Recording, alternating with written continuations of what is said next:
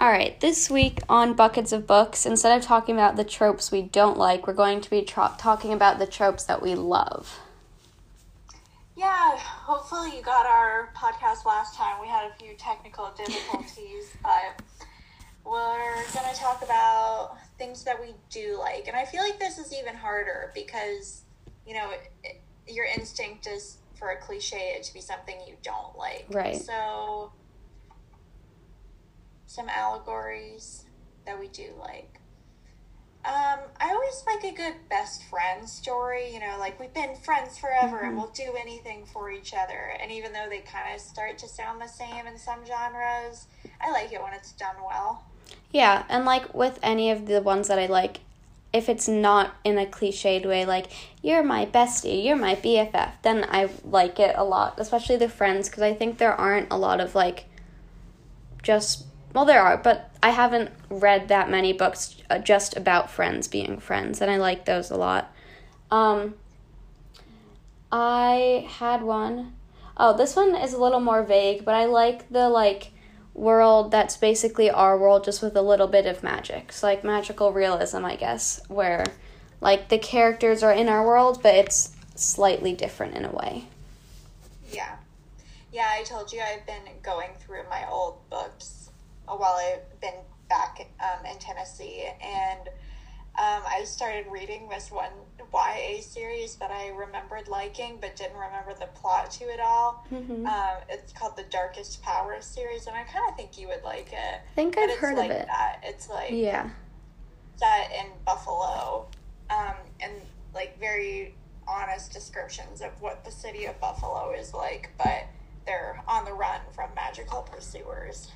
That sounds cool. I just thought of another one where this one is, kind of always a bit cliched, but when it's, the unlikely success. I was thinking about how in Ender's Game, if you've read that, the main character is, put against all these basically impossible odds, and then his team, beats everybody, and, he comes together and he teaches them how to play this game, and they, all win. And it's really satisfying when that happens, when, the underdogs are winning. You know it's going to happen, but it's still satisfying. But anyway. It's good, and especially if you like the characters, you feel good for them. Yeah. Another one I just thought of was I love a good school story where it's in YA, it's a magical school or an institutionalized science fiction school where you learn how to develop your powers or something. But, in not something so paranormal, it could be, I hesitate to bring it up again, but, The Secret History or we're trapped in an elite boarding school kind of situation. I always like those dynamics. Yeah, I have lots of books about schools. And, also related to that, I like the, found family idea where, the friends people make at their magical boarding school, or this unlikely group of friends who becomes really close together. That's one of my favorites. I really like that one. Piggybacking off of that, I like it when they're best friends, but then they fall in love. Yeah. And then also the enemies to romance too. Those are both really deep cliches, but I think they are often satisfying too. Enemies to lovers is really fun. I have mixed feelings about best friends to lovers one, just because I like it when the main characters are just friends, and even if I know going into it it's going to be a romance, I'm always a little disappointed that they're not just friends. But overall I really like that one. Yeah, that's true. I like the character, this is just jumping around a lot, but I like the character who's a pretty bad person, they kill people, or in a YA book, or they're don't have the highest morals, but they you really like them, the morally gray character. A solid anti-hero. Yeah. Yeah, I agree with that. Han Solo is a lot more interesting than Luke Skywalker. 100%. And then also related to that, I think this is such a rare thing, but female villains, which I honestly can't think of one right now. Even if they're, like, the most awful people, I'm pretty much always rooting for them. Just because I like listening. True. But I do kind of hate, like, a poorly written female villain where it's just, like, a femme fatale, or, like we were saying before, kind of like an ice queen, or, those annoy me. Yes. I do like the characters who you expect to be one way and then they're not. Like, you expect them to be the ice queen and then they're not at all. That's fun. Yeah. When there's a switch, like somebody turns out to be evil or an evil person turns out to be good, when it's done poorly, it's so annoying, but when it's done really well, that's a good twist. I like that one. Yeah, the betrayal twists or, like, someone good becoming bad is, like, one of my favorites. I read a book sort of recently where the main character is, like, a bad person. Like, they kill people, and it's a YA book, and, like, they commit genocide, and they're, like, an evil person who's technically on the good guys team, but, like, they do these evil things supposedly for the greater good, which is really interesting to see, like, the downfall of this character. Yeah. My example to that point is less complex, but when I first saw Frozen, when Prince Hans turned out to be evil, I, like, had to pause and freak out, because I never believed that Disney would do something like that before that point. And I was like, oh my, because I thought I had that movie all figured out. Frozen actually has a lot of good twists in it, where, like, the best friend sisters and one of them thinks they betrayed each other. Though it does have our other least favorite trope where it's, like, the miscommunication, which I know we both hate. But I like Frozen a lot anyways. As do I. I still haven't seen the second one, and this is unrelated to books, but I want to see the second one. I was pretty disappointed with it, but still probably, I guess, worth seeing. But, yeah, I grew up on all the classic Disney movies, and Frozen was just so mind-blowing when it came out for my generation, to be like, what? Like, the sisters are the love story, and there's a twist. Thanks for joining us on our podcast about Frozen. Really. Back to books. This one isn't a trope, but how do you feel when books have, like if it's a book about scientists, they have, like, medical reports in it, or it has, like, text between two characters, where it's not, like, in a prose format. It's, like, an image of whatever the characters are talking about, like an unsolved case file that's the detective is mentioning, like something like that.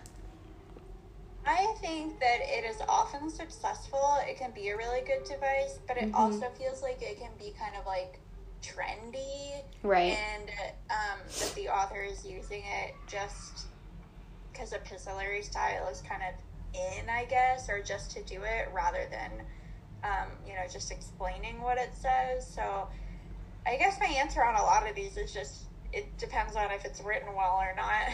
Yeah, I remember in Evelyn Hugo, which we both read, at the beginning of, like, every chapter or every new section, they had a newspaper clipping, or a fake newspaper clipping, but a clipping about the main character.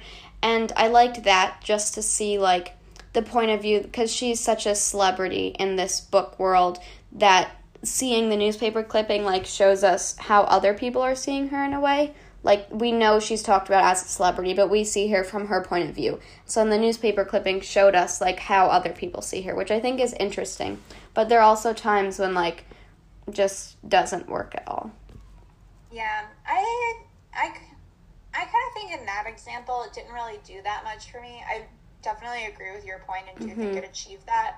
But it sort of felt like the newspaper clippings were repeating things that we already knew. Yeah. Like, oh, we can't do this because the tabloids will find out, and then we see the tabloid finding out. Yeah. It's like, well, we knew that already. But I don't think it was unsuccessful. It just didn't do much for me. Yeah, and that was a little different because it was, like, at the beginning of every chapter, it felt almost like, look, you started a new chapter, here's a newspaper clipping.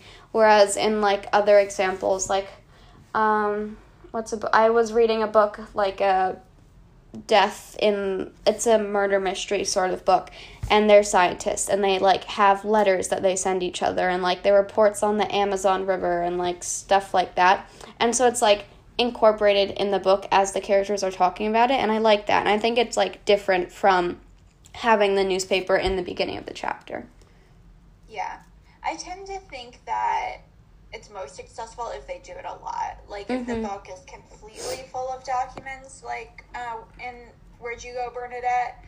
Right. Or they're consistent, but when it's sometimes just thrown in there just at the beginning of the chapter, that's kind of like a general rule, but that's sort of the impression I get. Then there's also, like, in Everything, which we've talked about before, where, like, they have a lot of texts or, like, the things she's writing, like, in her notebook or something added in, which is, like, just more of her point of view, just in a different way, which can be interesting. I think it, like, fits with that style of book about, like, with the first-person book, but I think that overall it's better when it's, like, incorporated in with the rest of it. Yeah, I agree. I liked it in that case because it did. She was so trapped inside her house that I would have gotten bored if it right. Yeah. Yeah, that was in her room or that kind of thing. Yeah. We get distracted into other media sometimes, but I think it's also really successful in Jane the Virgin, which is kind of different because that's a TV show. Yeah. But they show a lot of texts and things like that on the screen. And oftentimes I'm watching TV while I'm doing something else, but you can't watch that show while doing something else because there's so much to read on the screen. And I actually really liked it in that show. Yeah, also, like, she's a writer, and, like, that's a big part of her character. So seeing, like, what she's writing or, like, her imaginative point of view on things is interesting. Yeah, and the way they incorporated magical realism in the show, and magical realism is often part of her writing. That show is great. I never finished it, but I liked, like, the seasons I watched. I think it got better over time. Yeah. Seems like, yeah, we have less strong opinions about what we do like than what we don't like. I think what we mainly like is originality. Yeah. That makes it kind of hard. Very picky, but we like books when they're written well, so. Yeah. So that's the diagnosis for these 2 episodes. Alright, this week on Buckets of Books, on par with the gift-giving holiday season, we're going to talk about new books we've gotten recently.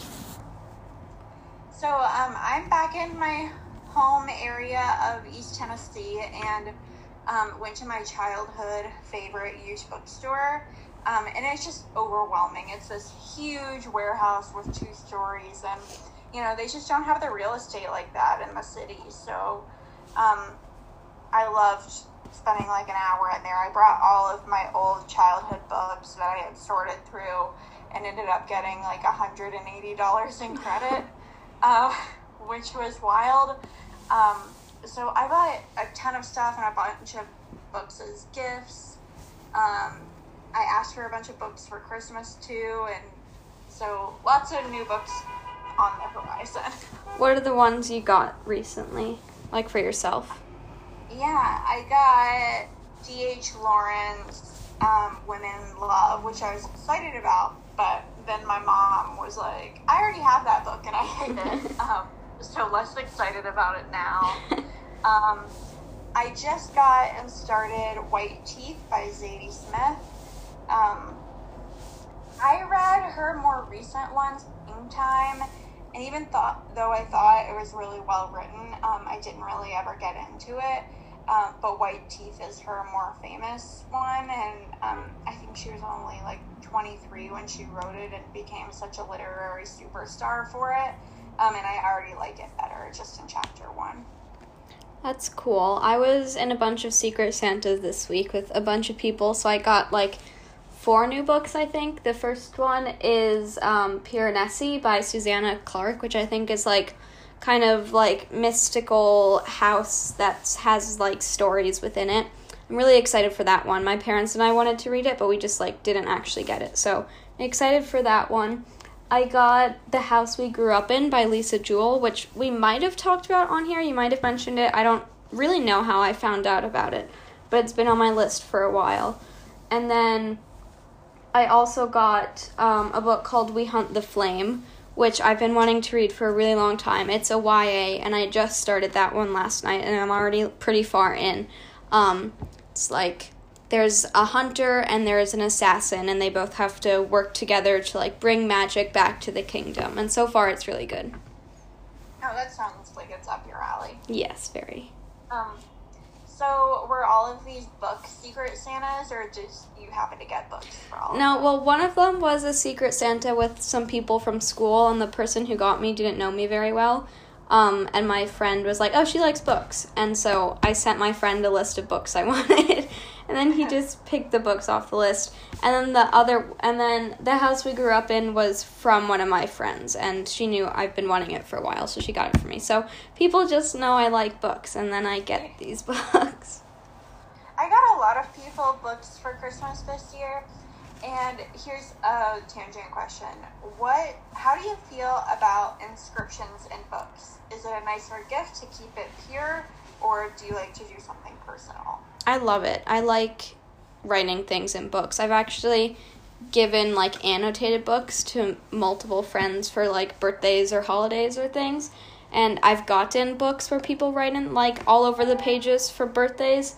And, like, they're all books that I like, and I like the books more because of that. But I think it, like, if you know the person, writing a dedication inside the book is nice. If it's, like, someone you don't know very well, I don't think it's that necessary, but I think that when people write in it and, like, make it personal, it makes the book 10 times better. Yeah. It's kind of against my impulse to do it, but my sister says that she doesn't like it when people give her books that haven't been personalized at all. She thinks it's a little bit more boring that way. So one book I got her for Christmas is... I gotta make sure she can't hear me.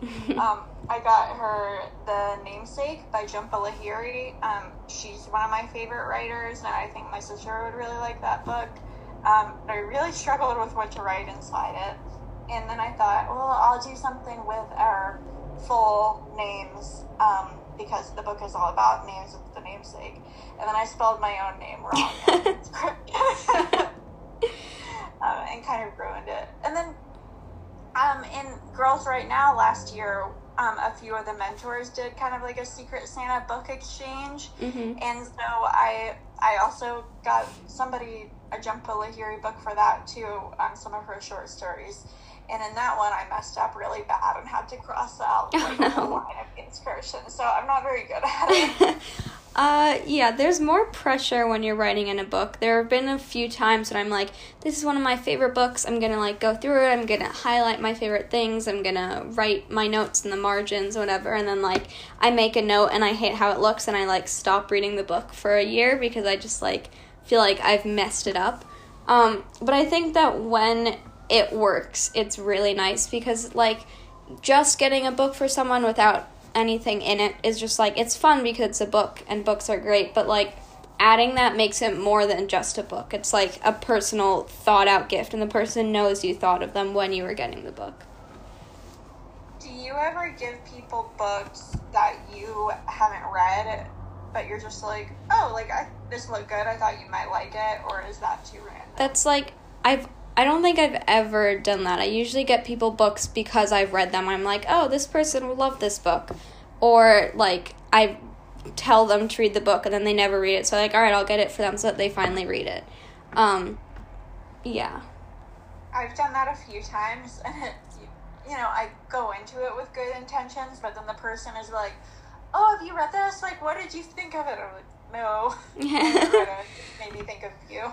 Yeah, I'm like, I kind of usually read the books, and then I tell my friends about it, and then my friends read the books. So, like, we have this little chain going on, because I like to talk about the books with them. I don't want to, like, blindly get them a book that might be bad, even if I know it won't be bad. So I like it to be one that I know they'll like.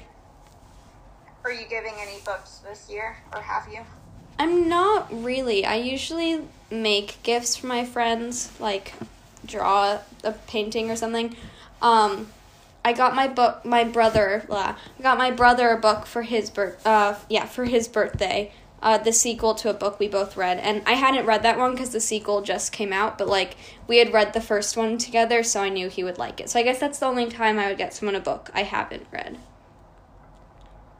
Yeah, my brother asked for the Audubon Society. Oh, I've heard of that. Big field guide of birds, because he's a forestry nerd. But then when we were at the bookstore, he bought all of these forestry and wildlife books himself. So it might have just negated my gift. But, yeah, we all, me and my brother and sister divided up our $180 credit and just went crazy. And I'm like, I was already planning to give out like 8 books as gifts, so we're all just going to wait to read now. That sounds fun, though. $180, you can get a lot of books with that. So. I know, we all guessed how much, we brought in maybe 6 boxes of books, and they were all paper bags, they were all of my YA books, and we were all guessing how much credit we would get, and my guess was like $40, and we just couldn't believe it. We were like, okay, like another lap around the place. My dad, when he was writing his book, The Fight for Free Speech, his law book, he got like a lot, like a crazy amount of books about law to be referencing in it. And then when he was done, he gave them all to this like little bookstore in our neighborhood called Sweet Pickle, where they sell pickles and books, and it's like this beautiful little small business. And then instead of giving like book credit or anything, she just gave us a bunch of pickles when he gave her the books, which was nice. Oh, that's sweet. Yeah. You've mentioned that place before, and I still love that as a business model. Yeah, me too. That was a nice little shout out to your dad's book, by the way. Like, if you still have holiday shopping left to do. He has 2 now. He has The Fight for Free Speech and then a graphic novel version for teens called The Free Speech Handbook. I think that your dad is our only regular. I think that might be too. But if he's listening, he knows we've mentioned it. Yeah. All right. Well, we'll let you know how these books turn out as we start reading them. Yeah, we'll see how it goes.